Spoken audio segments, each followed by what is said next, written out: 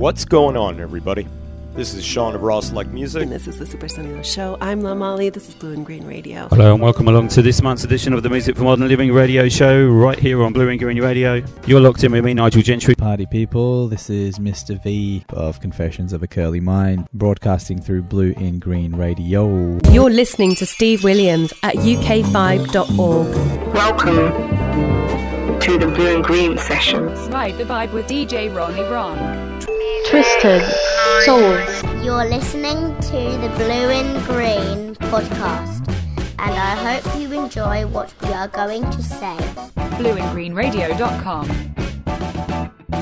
Welcome friends, you're tuned in to another episode of the Blue in Green podcast. My name's Imran. Thanks very much for tuning in. We have an excellent episode lined up for you today. Quick reminder though, as per usual, the Blue in Green podcast runs in conjunction with Blue in Green Radio, the online internet radio station. We broadcast from London but have a host of shows from around the world, and we love to celebrate contemporary soul, jazz, funk, Latin music and hip hop in all of its forms. So we hope you check us out at www.blueingreenradio.com to catch our never-ending stream, as well as the complete back catalogue of these podcasts. We release episodes on the first, second and third Monday of every month, and would love you to check these out, as well as our radio stream.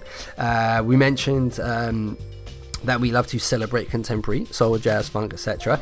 And that's exactly what the show today is about. I'm joined by my buddy, my colleague, my radio presenting partner, Rhonda, from San Jose, California.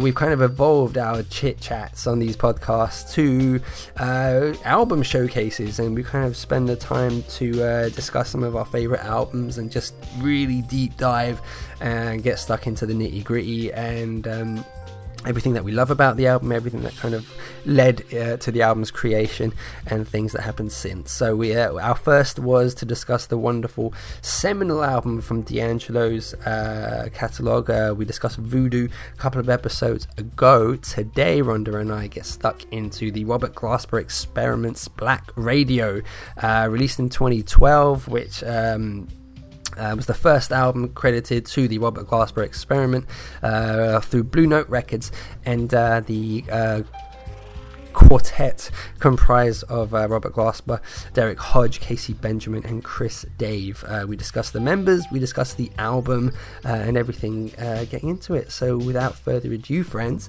I'll leave you to it. Regular listeners will know that we have 2 songs per podcast episode. Our guest Rhonda gets to pick the closing number, so for this episode it will be obviously attributed to the wonderful music from Black Radio. So I'll pick the opening number, and as I think we say in the actual episode, it's a hard thing to do, man. It's a really, really hard thing to do. I'm kind of giving you the outcome of our discussions, really, by saying we adore the album, but I'm going to pick a song that we kind of discuss briefly in the conversation. It is Why Do We Try, featuring Stokely Williams from Mint Condition on lead vocals. This was, I think, it's probably a slightly underrated song from the album. I know a lot of people go to Afro Blue and Cherish the Day, but I adore this record, and this was probably the song. I talk about my affection for Chris Dave as a drummer, and this was probably the song where I just sort of stopped and thought, what's happening drumming wise? This is, it's like nothing I had really heard before, and I've just become a diehard Chris Dave fan since. And I think this was the song that made me really kind of double take and just try and comprehend what he was doing. And like I say, it's like he has 4 arms, and this is one of the songs where that's exemplary. So that will be my pick to open the show, and then we'll have that, and then we'll go straight into our conversation where Rhonda and I discuss all things Black Radio. So thanks very much for your company. I hope you enjoy the show today, and you'll come back to visit us again, www.blueingreenradio.com. Hope you enjoy the show, friends.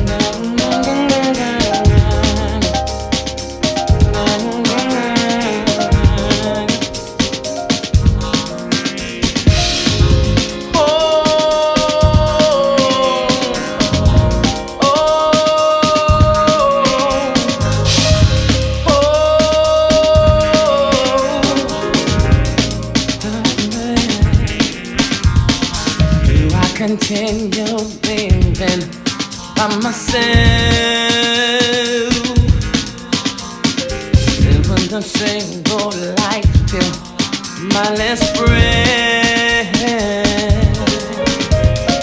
know I found someone to fulfill all my needs.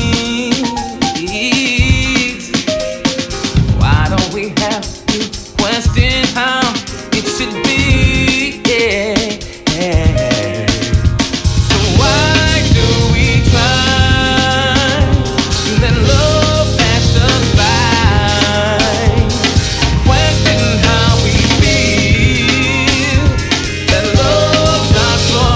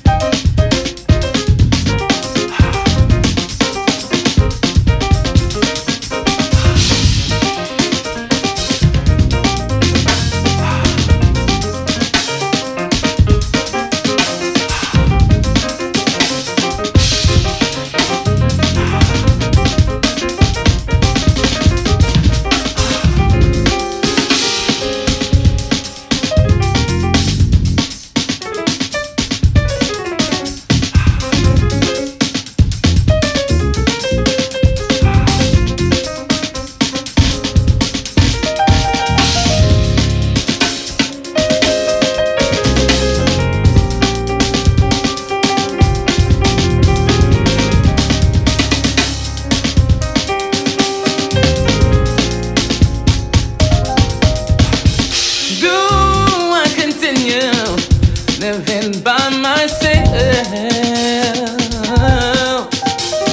living the single life to my last breath.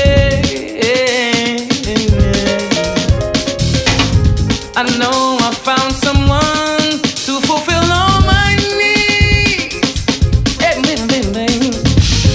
Why do we have to question how it should be?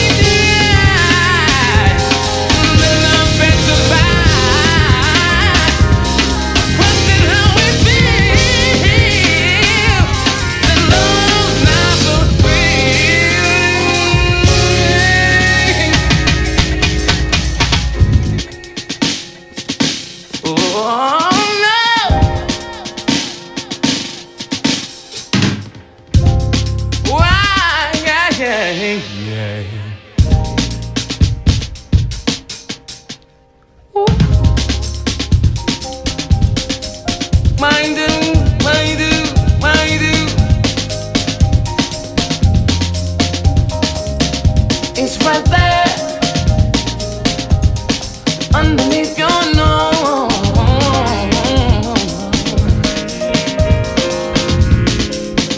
Look to your left, look to your right.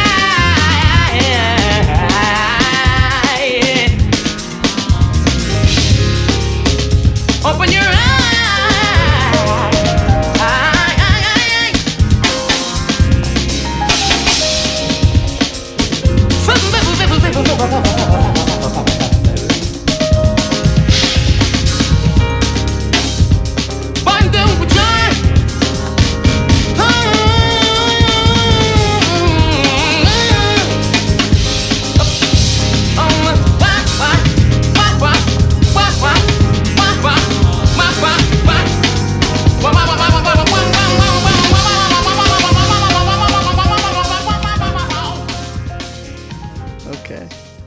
Ready? We're jumping in now.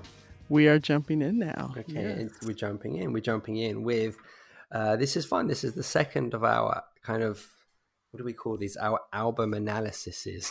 I like that. I think Voodoo as our kickstart to this kind of series, I think that went really well. I can't think of anything that we didn't address, which is very, very cool. I think we kind of did a very in-depth kind of deep dive into Voodoo, and hopefully we'll give our next album, Black Radio by Robert Glasper Experiment, the same kind of level of respect.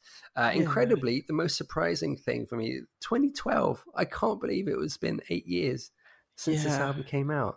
I can't believe it. It still feels like a very, very, very current kind of album. But that's a surprise.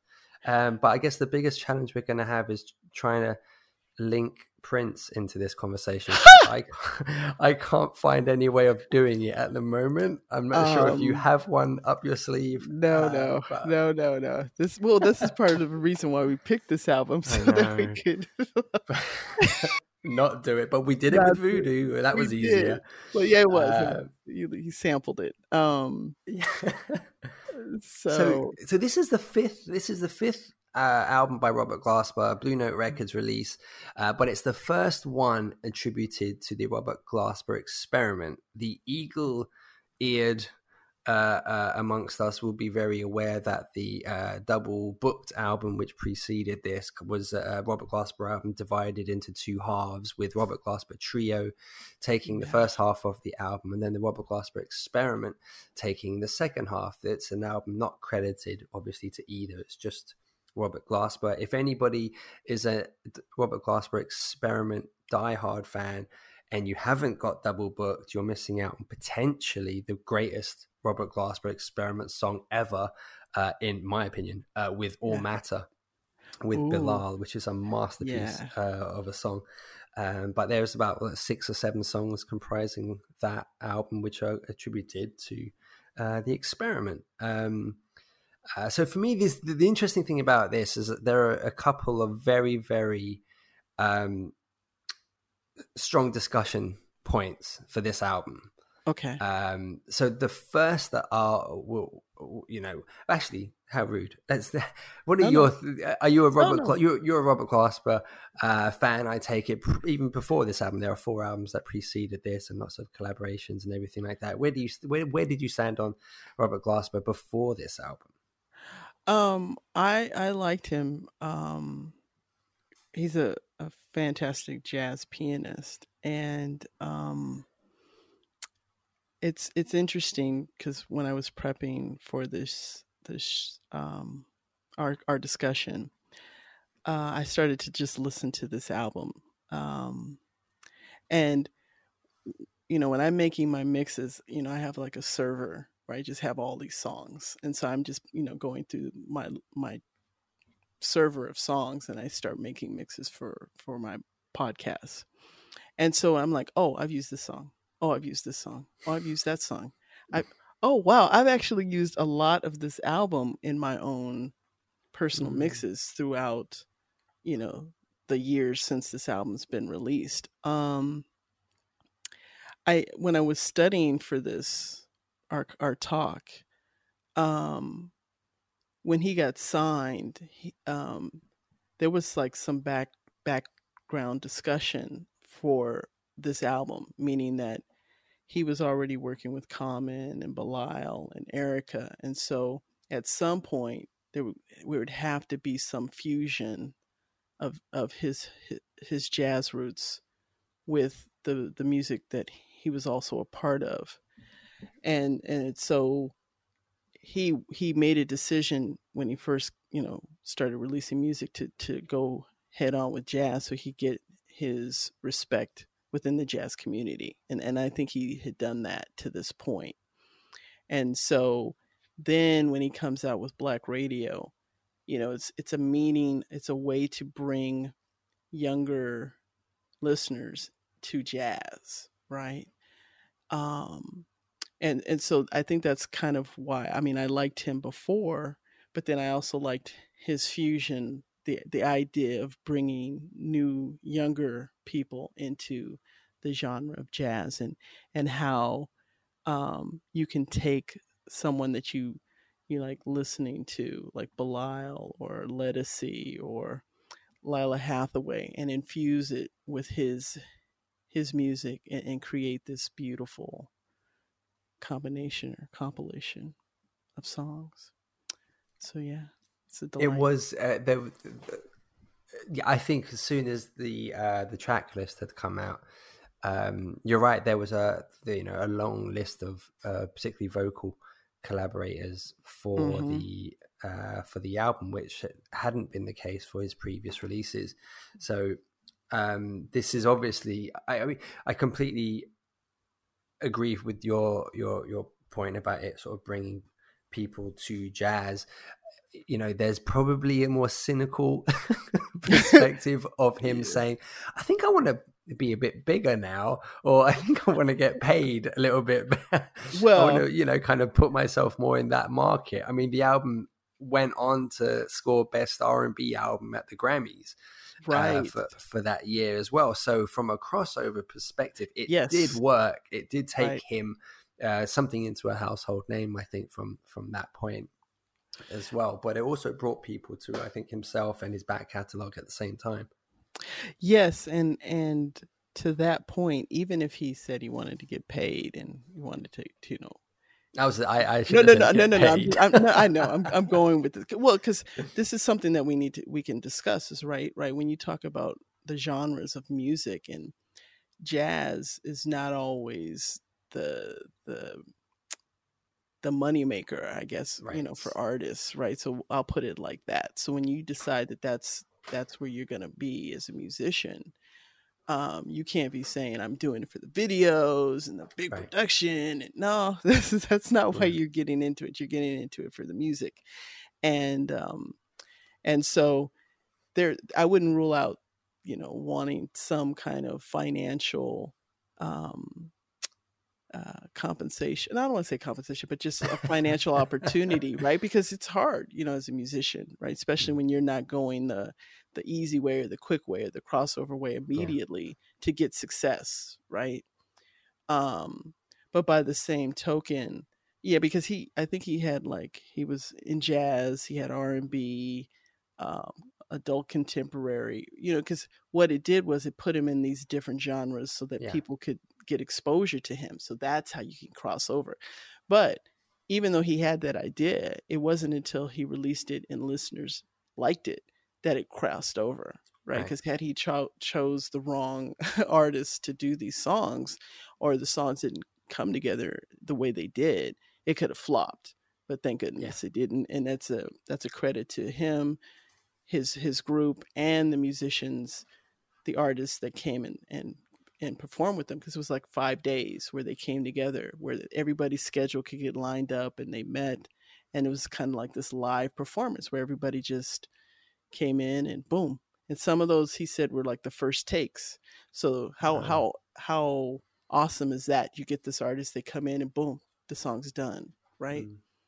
And he said that some of these artists he had worked with before, so that helps create the environment in which you can be creative together and make something that could come in one take and be done. That's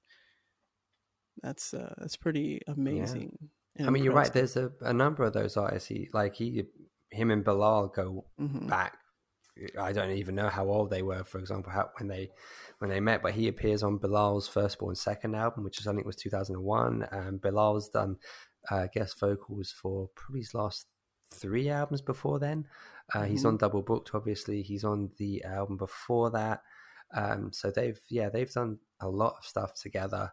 There's one final point, if I can, just to go back about that, in terms of that kind of chasing that high level of notoriety. But the way I had heard it, a name, a pop star now that everybody knows, in Sia, and the way I had heard her transition to incredible levels of fame was that, I mean, I had music from her for like early 2000s, where she was really considered that kind of new agey folk jazz, as a new folk jazz artist, until she got to a point where she thought, no, I think I want to make that transition into again, a high level of notoriety. So she started working with considerably bigger names and writing for considerably bigger names as well. And she became literally the household name that she is now. But as I heard her story, it was very much a conscious decision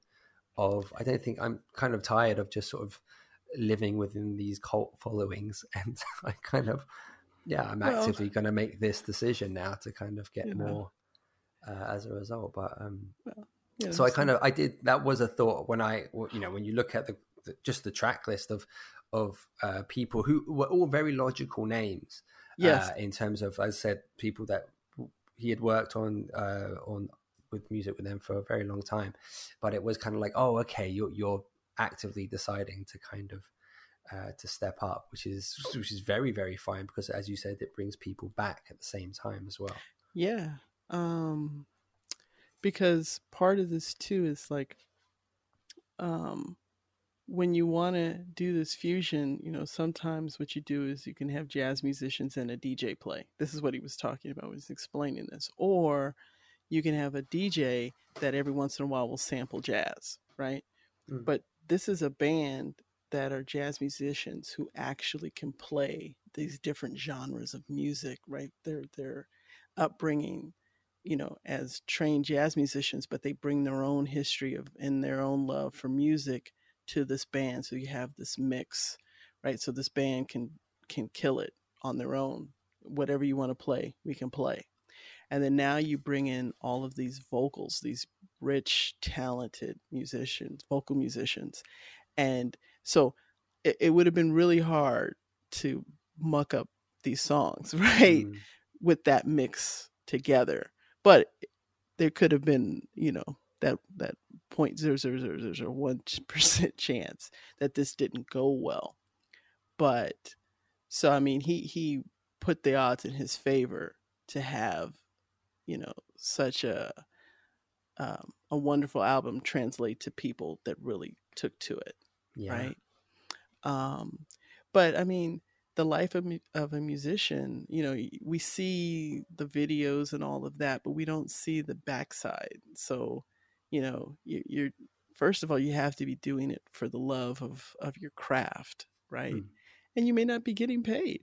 and some days there's top ramen noodles, and some days there's cereal, and some days you want a steak. So, I don't know. So, I can't, Oh, that was steak? Oh, that's good. Can I try that again? So, you just, and for the vegans among us, hey, you want to, knock yourself out, whatever you want to eat. But what I'm saying is, at some point you have to balance your ability to do the thing you love and have enough money to allow you to continue doing it. And if you can do it on your own terms, because sometimes you don't want to do this and then sell out. I don't want people, I hope no one has to do that, but have a balance of being able to do what you love and to get paid enough to enjoy a life on your terms. The most amazing thing about sort of Black Radio was the fact that, like, it really seemed like there was a lot about it that Glassbird made conscious decisions of, because like Double Booked came out in 2009, so we're talking 3 years between these albums. But from Black Radio, he's released, like, at the very least, one project a year following this. But at most, it's 2 or 3. And it's just so and I say he's released like 2 or 3 projects, I'd say, every year since. But the level of guest appearances and his session work with artists is like, if I find it incredibly difficult to keep up with everything that he's put out, and I honestly try to get my hands on as much as possible. And it's kind of like, oh my gosh, he appeared in such an album 3 years ago. How did I miss that? And it just doesn't seem to be any rest, and it's incredible. Just almost everything that came from Black Radio. Just, I don't know if it was specifically new doors or anything that opened, but he's just constantly working. It's amazing how prolific he's become.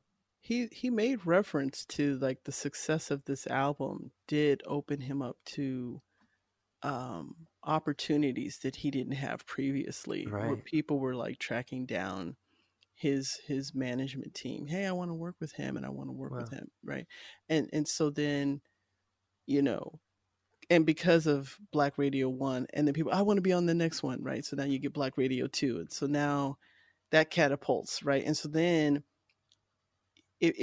so when you do have that spotlight, you got to be careful what you do with it, right? And as long as you're putting out great work, then you can use that as a stepping stone to something bigger, right?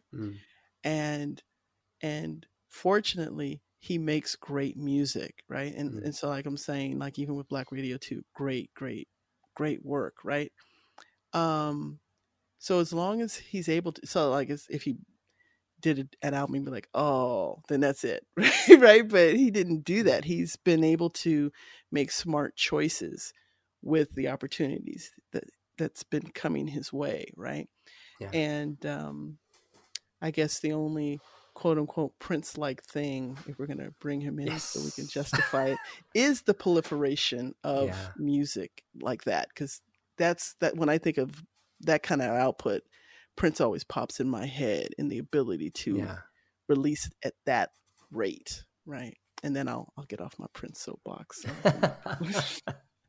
No, but you're absolutely right. I mean, even as we're talking, I think maybe a month, maybe it was 2 months ago, he put out that, I think, 7-8 track album with Ninth Wonder, Terrace Martin, and Kamasi Washington. And then I think it was last year as well, he had F Your Feelings that's right. album as well. I mean, it's that he can literally do kind of anything he wants. He did the trio album of covers some years, or quite soon, I think, after Black Radio came out. He had the K Tronada EP.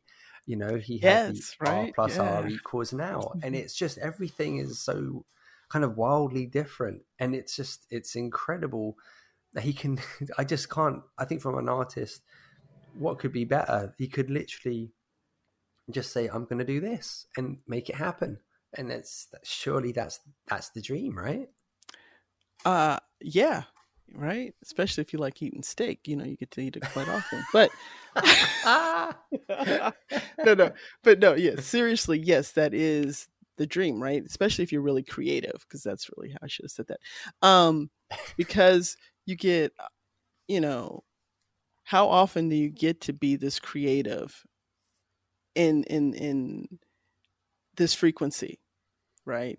Because when we were talking about D'Angelo, the stretch between his projects, right? And the listeners are left craving for something, right? Whereas he's been able to stay in contact and stay creative and give you more, right?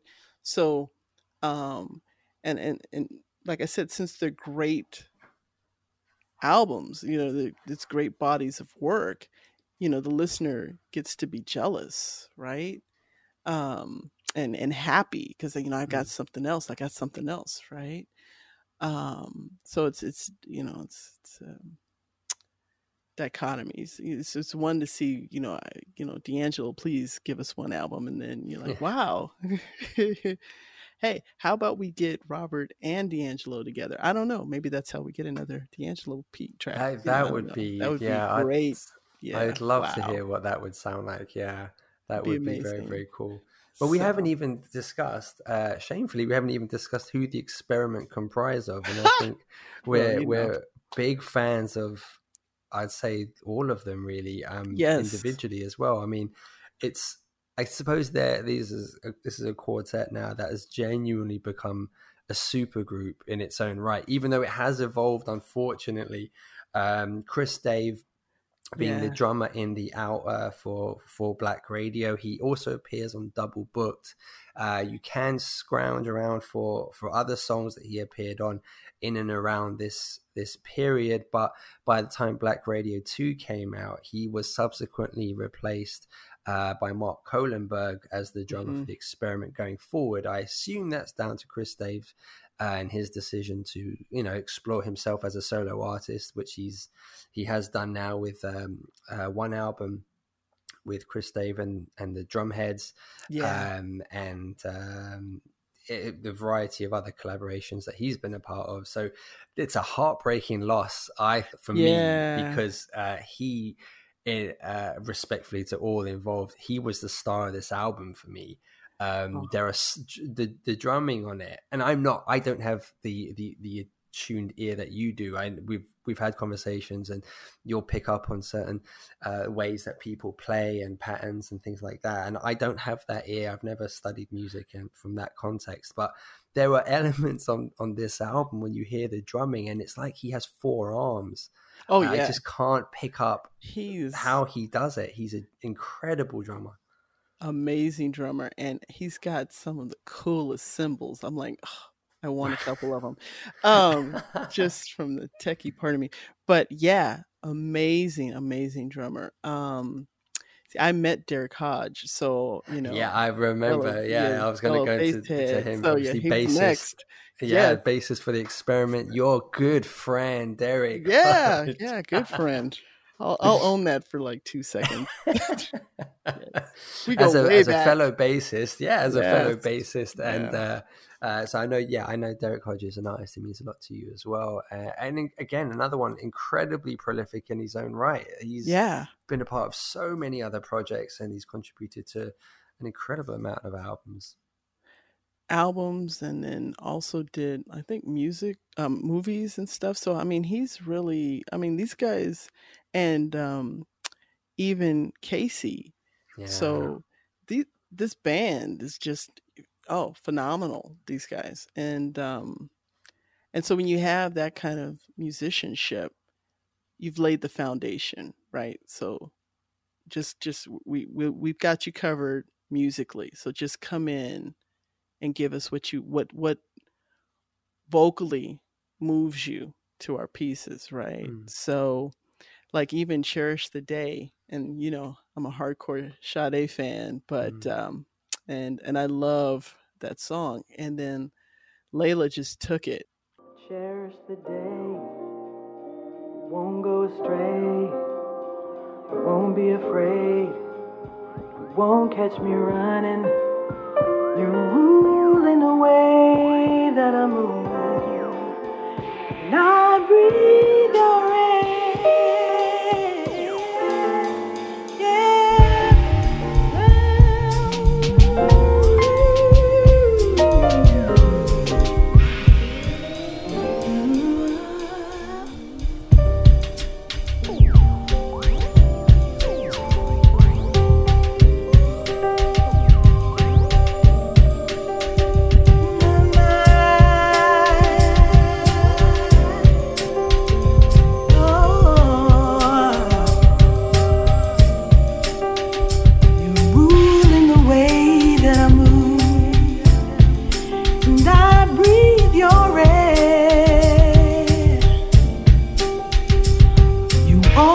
Rescue me. This is my prayer.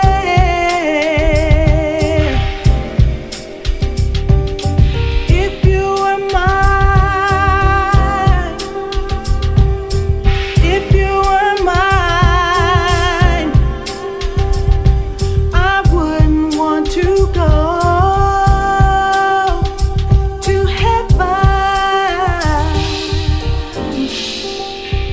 Cherish the day, I won't go astray, I won't be afraid, you won't catch me running, you're ruling the way that I move. Sometimes you worry when somebody takes like a great singer and they redo it, right? You're like, but I mean, this is Layla, so I'm giving her, I'm like, let's. But then she took the song and just made it her own, and Layla's just a phenomenal singer in her own right. And then you put that like with Afro Blue, with Erica coming in and doing her vocals on that. Let Us See I love that track. And that wasn't even for Let Us See. I was watching a video. That wasn't supposed to be her song. Oh, really? Yeah, it was going to be a different song, and then at the last minute they switched this song, and he gave her the other song, and then she wrote they wrote the lyrics in like 30 minutes, and boom, there was the song done.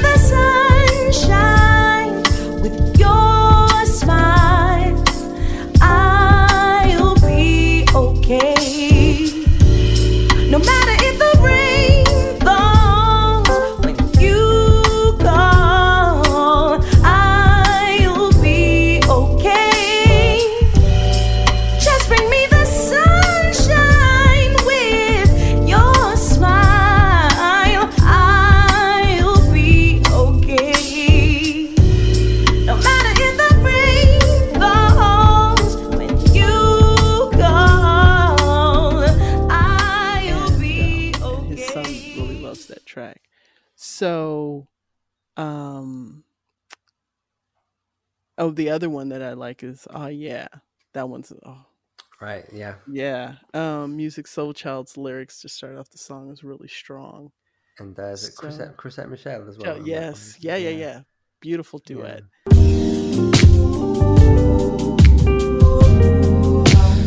I think beauty is overrated.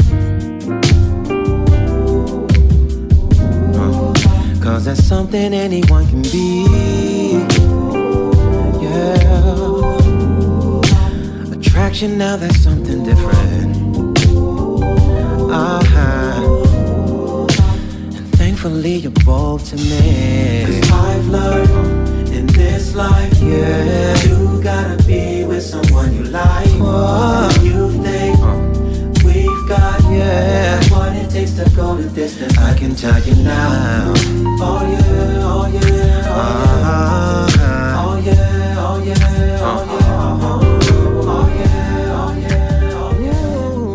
oh yeah. You know, it's fascinating to it's just a great album. The fusion. It's a perfect album. But before I have to quickly chime in my adoration for the amazing Casey Benjamin as well. I'm such a fan of him. So he obviously, for the album, he's a saxophonist and a vocoderist. And him on vocoder, again, I know I cited Chris Dave as the hero of the album, but Casey's vocoder work on this, I think it really kind of went a huge way to defining their sound for the experiment. It's such a key part of their music, I think, and he's just amazing as an artist. I have quite a lot of Casey Benjamin music. I'm always, quietly waiting for a Casey Benjamin solo album as well, and it's never happened yet. Well, gosh, if it has, I've completely missed it, and shame on me. But I do kind of periodically look for it every now and then, but it doesn't. I don't know why. He does make an incredible amount of music as well with Stefan Harris as the Blackout as well. A couple of albums. He is part of that collective, but I just crazy about Casey Benjamin. Yeah, he's extremely talented, and it's a great band. I love great bands. Yes. And you mentioned like obviously with Cherish the Day. I mean, there's and Afro Blue. There's a lot of covers on the album. And were there any? There's one that really stands out again, because I very consciously remember seeing the track list before the album came out, and then I saw 4 words that kind of made me shudder, and that was "Smells Like Teen Spirit," and I thought. That's what the world needs, a jazz cover of Smells Like Teen Spirit. But it is a masterpiece. It is so incredibly good. And I could never have imagined a cover of that classic, absolutely classic song in the sort of the style interpretation that they deliver with this album.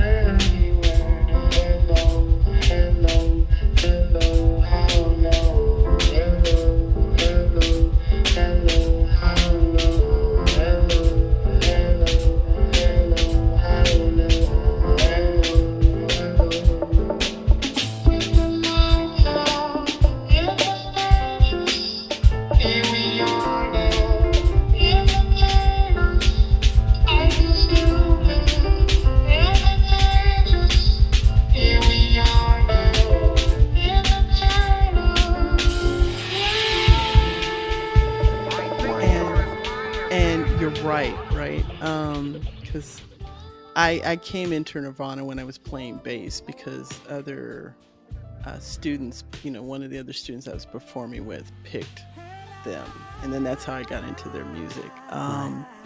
But you get, because we were just talking about Casey, you have him in that song with the vocoder, and then you have Layla with him, wonderfully appearing at the end. Right? How they that pairing is it's like it's a masterpiece. I'm like, yes, it's totally beautiful, right? And it probably came from Casey because his background is not church. So the other three, they had roots in the church coming up, where he was more rockish and that background when he came to the band. So he might have picked that song to have a factor to be selected.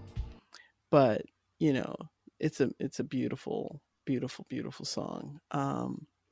That, and then even Letter to Hermione. Yes. Right? Yeah, I love the way they Bowie. redid that, right? So it's just like, it's just this fusion where if you saw it and you're like, oh, I'm really into Nirvana, I'll go check it out. You got to go to the jazz. What's it doing in jazz? Nirvana's rock, right?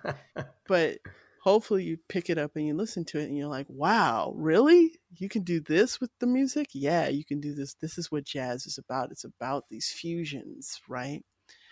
And so, I'm a jazz head too. So this, the way he did that to bring in people from, you could like rock and come in, you can like R&B and come in, you can like hip hop and come in, and we'll encompass all of that here in this gumbo, right?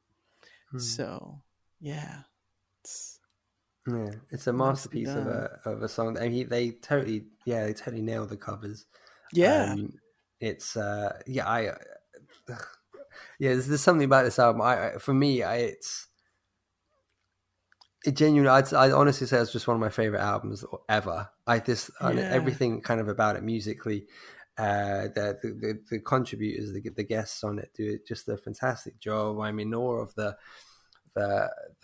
core of those four musicians as well. It's all praise and respect to Mark Holenberg, but I kind of feel like subsequent Robert Glasper Experiment albums weren't the same without Chris Dave. I just kind of like what he kind of brought to it. I mean, there's the F Your Feelings album by Glasper, which has Chris Dave and Derek Hodge as the core trio of musicians, and to me it was just like, wow, this is what I kind of feel like I've been missing, having Chris Dave kind of back musically. It just sounded the most like the project that sounded the most like Black Radio since Black Radio was that album, was the F Your Feelings album, because it was like Chris Dave was back, and it really worked for me. But Mark Holenberg's awesome, and he's got a great body of work in his own right. He's done stuff for Maxwell and other artists. But there's something about Chris Dave as part of that collective. It's just not the same when he's not there. And I don't want to diminish. I mean, Chris Dave is he's just, there's a couple of drummers that I really, really like, and he's one of them.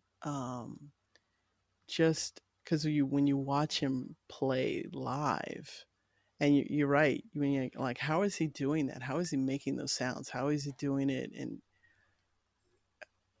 it's incredible. But I want his cymbal, the one that's like the circle, like, I'm like, I want that. So, because the drummer is important. You keep time and you set the bass. Everything is going to ride off of that. So you got to have that, right? That texture's got to be there, and then everybody else just adds. It's like a cake, you're just adding their layers on, and then you have the frosting on top with the great vocalist. Absolutely. I don't want to, piss off anybody out there who's diehard for Mark, because he is a great drummer, but Chris Dave he's up there for me. Yeah. There's so many other songs there. Obviously, the core album is those 12 tracks, but then there has, I think when we spoke about this album before, I mentioned one, probably my favorite song amongst the whole lot, which was the European bonus track, which had Hindi Zara, who at the time, Fever, which is, that's just everyone at their best in that song. She sounds amazing as well on that record. And so there's that one European bonus track. There's the iTunes bonus track, which was a cover of A Love Supreme. There's the Japanese bonus track of Twice by Little Dragon, and then there's a subsequent remix EP, which we can talk about in a moment. But of those three kind of bonus tracks, were there any standouts for you? Should they have been on the album? Fever is the cut for Fever's me. Amazing, isn't it? Yes, and see. What that just does is that you have to go out and buy all three. So that was slick on his part to get you to do three. And then the remixes, which, as a bedroom DJ, I have to get the remixes. So in case, so I have to get those too. So it's a great opportunity again to just get your hands on great music, right? So but I went back and listened to Fever again, and I'm like,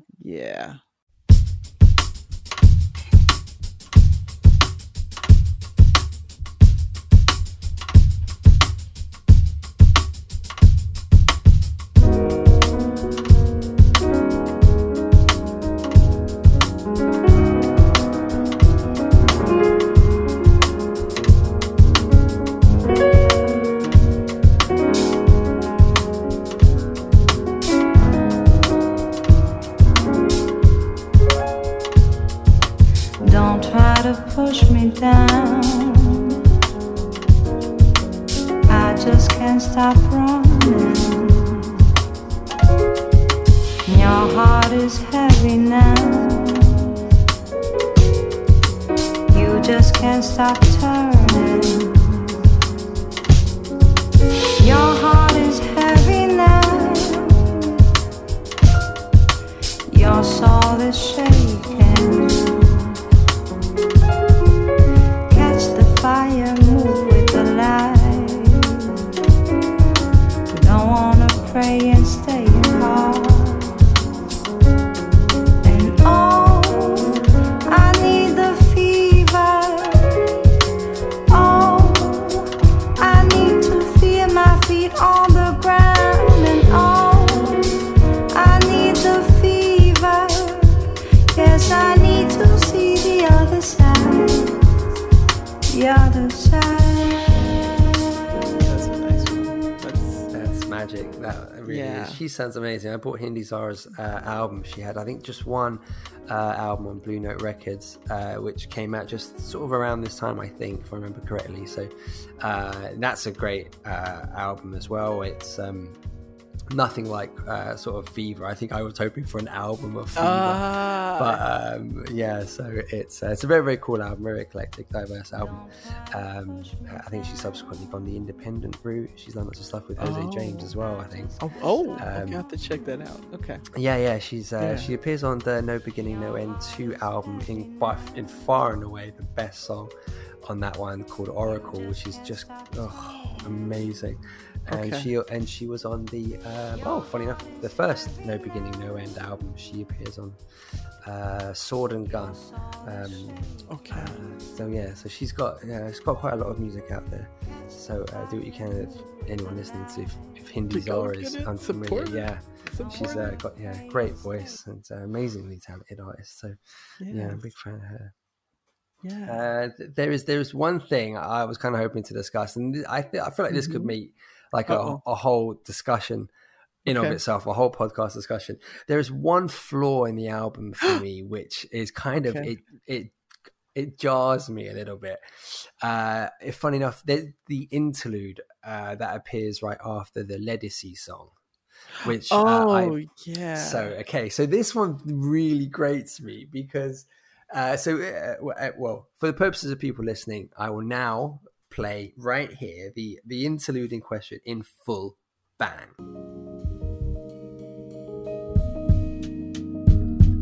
People think a jazz musician, they pigeonhole us as like just jazz musician. How much of that do you think is like musicians' fault? Like cats started playing for other musicians and trying to be this one thing, just trying to be Charlie Parker or just trying to, you know what I mean? Right.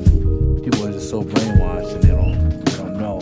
I don't think people know what's good and what's not good anymore. Anything popular, even if it's whack, is like what sets the pace for music nowadays. It's like, oh, this is hot, and it's whack. 98% of the stuff I hear on the radio is whack. 90% of the musicians you hear playing is whack. You know, because there's no bar anymore.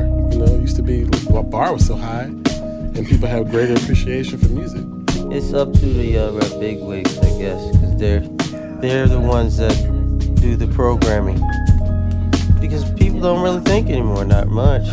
If you have music like that to make people think,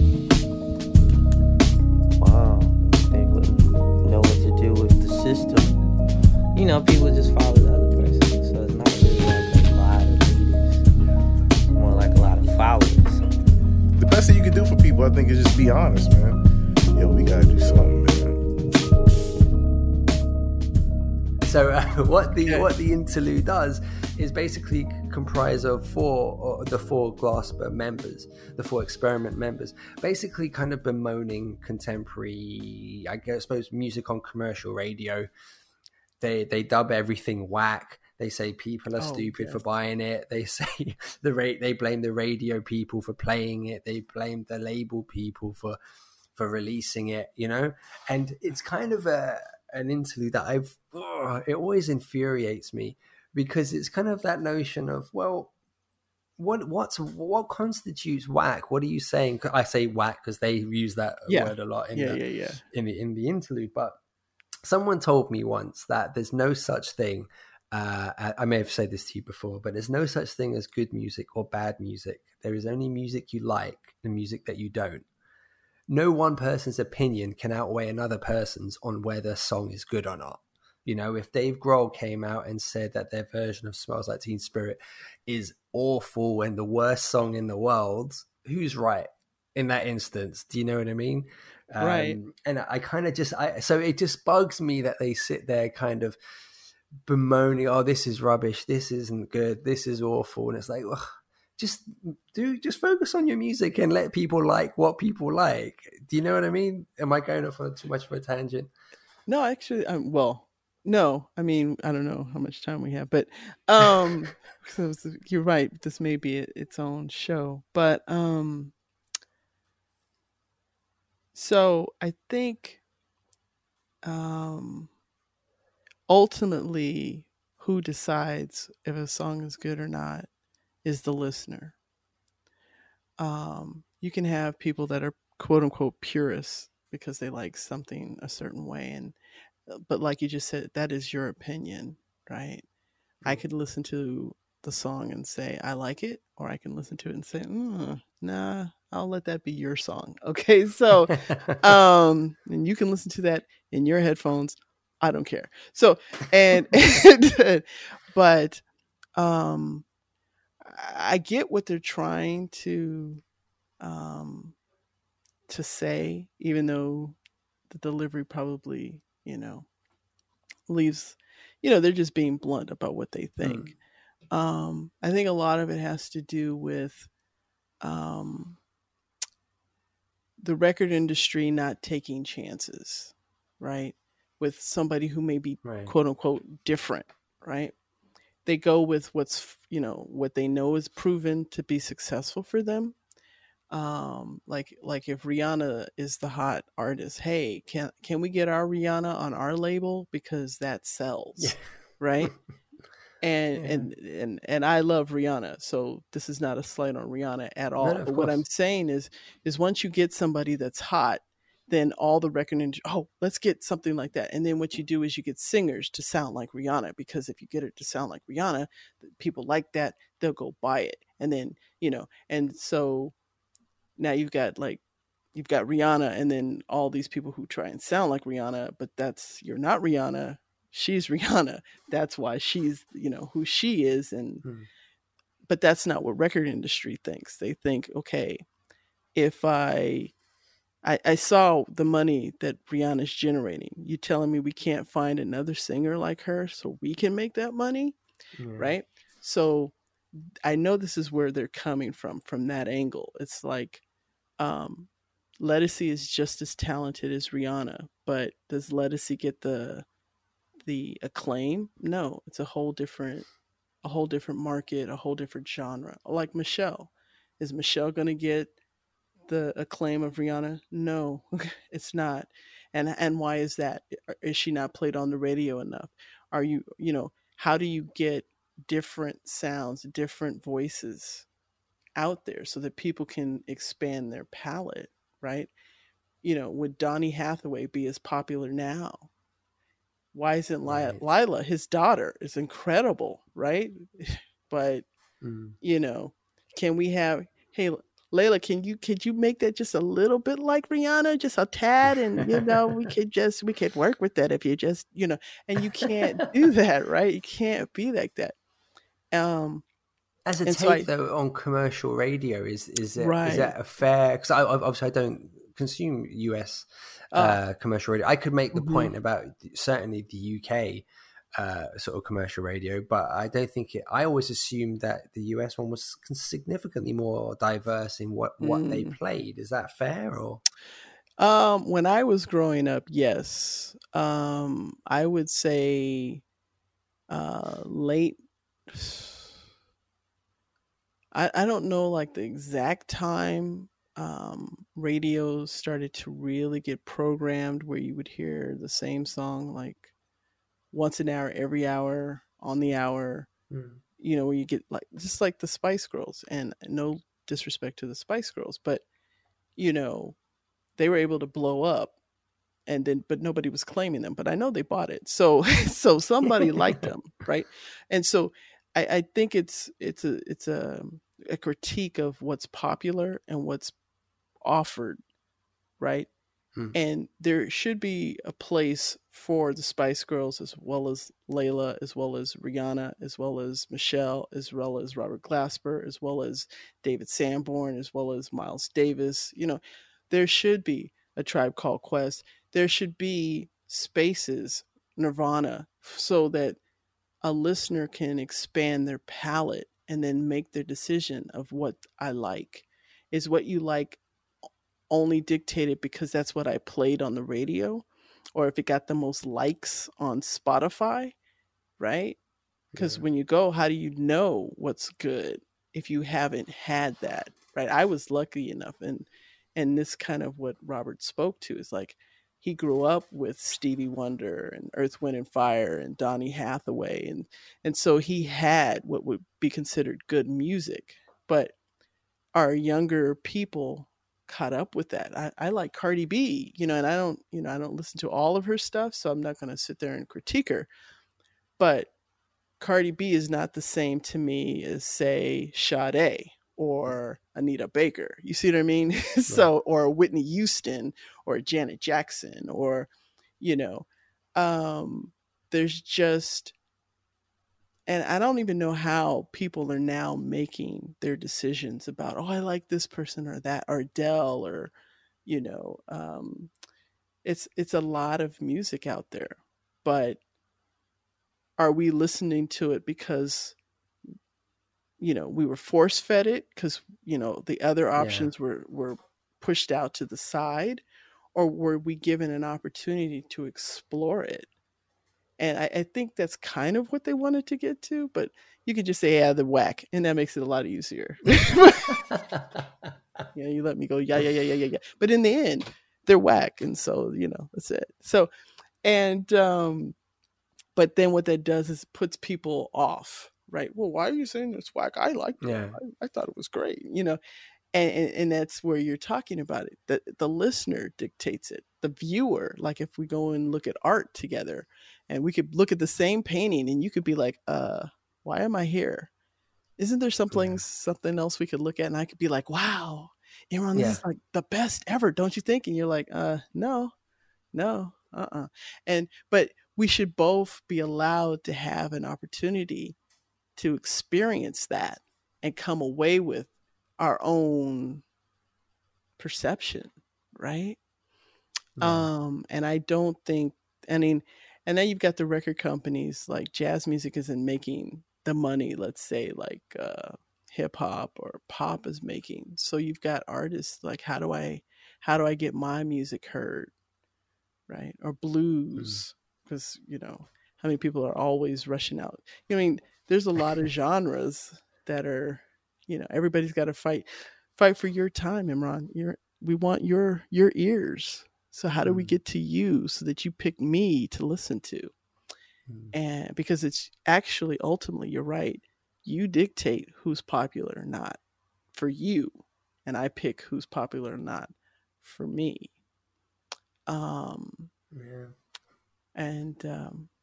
it is interesting, isn't it? There's so many different factors. I mean, I think if I remember what they say correctly, they kind of cycle through every kind of factor in terms of people not knowing what they want to listen to, or radio's not, just mindlessly playing what's a hit, record labels, not pushing certain, not taking the risks. But, I suppose, not to go too far down that direction, but I always empathize with record labels because they don't have the money that they used to have, or particularly the influence that they used to have in terms of just dictating what's going to be a hit. They don't, and I think things work that way anymore, whether it be the downloading culture or streaming culture, or just the internet in general, where the options are so much more varied for people. I don't think it's as easy for record labels to take risks as it used to be. Yeah, I would agree with that. And so then the non quote unquote popular music really has to work harder to get attention. Right.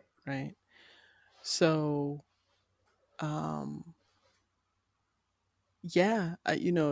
that's a whole deep conversation to get into. It's just something about that thing always takes me out of the album. When I hear it, it's like, just let people listen to what they want to listen to. Well, they put it after Lettucey, and I was on my high, so then you end. But because it should have been its own conversation, its own dialogue as its own little intro, either at the beginning or at the end, how they wanted to do that. So that's kind of where it's a jarring factor. But I think what they wanted to do is just, bring people in, because like he didn't think that this album was going to be as popular as it was, because he is coming from a jazz background where the market isn't as popular, right? And then boom, he the fusion word, everybody likes it, and now these doors open and it's popular, and this album has become what it has. But like I said, when you're creating it, you have no idea what the listeners are going to do. So now we have people that, you know, the first 10 seconds of a song, if I don't like it, next, right? I don't even have to buy your whole album. So, you know, we've got an album with 12 songs. And all I got to do is hear like the first couple of samples for the first track, and I'll decide if I want it or not. Or I won't buy the whole album. I'll just buy the songs I like, right? Mm-hmm. So that's how we consume music is, it's its own topic of conversation. It's a fascinating thing for me. I'm always very, very intrigued. I guess how we consume music is something we've spoken about on several episodes in the past. I guess with everything that's available for someone to just almost fall into it in whatever way that they do. But yeah, not to go too far off topic, obviously. But that's good. It set this up for future conversations. Yeah, I think so. Yeah.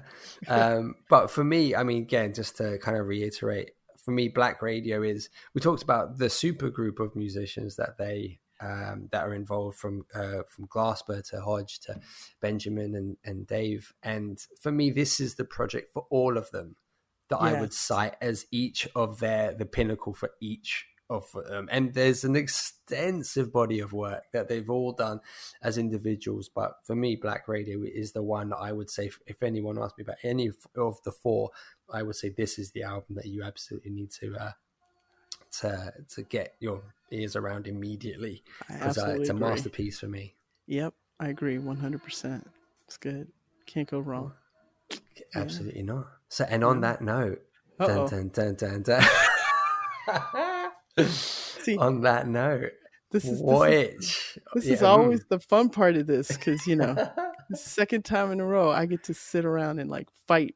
You know, I had these songs fight it out, and I had picked my song. I was like, yes, this is gonna be it. And then I listened to the album like right before we spoke, and then I almost broke from the track, and I'm like, well, what about this song? I'm like, no, this is why you did it. Pick this song. I have no idea. Like, I don't know. Anyway, I have absolutely no idea what one song. I mean, there's probably a couple that I don't think one that we discussed was like, Why Do We Try with Stokely, which is that's another. A good one too. I hope I haven't stolen your thunder or anything. No. I thought you were about to pick that one, but no. I mean, so we're good with that's that. another That's go-to. Good. Always. We didn't talk about Always Shine. That's a good one too. That's a great one. Consequential Jealousy. Yeah, well. Michelle's contribution was fabulous. So, no. So I'm going to stick with the song I picked. Okay. And I'm going to go with Move Love. Wow. Yes. And we're going to do the Bossa Sola remix just to, you know, add a little flair to it. You know, as a way to you know, go out on a bang with our talk today. Yeah. Nice. Mm-hmm.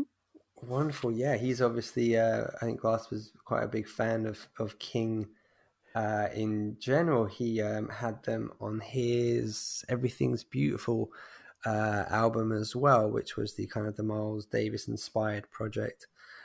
So he is a big fan of King. I think this is the first time I even heard of them as a group. Yeah. The first time I'd heard the name actually. So yes, great pick. Yeah, it's a super cool song. Yes. So I hope everybody enjoys it. Head back to the beginning of I want to find what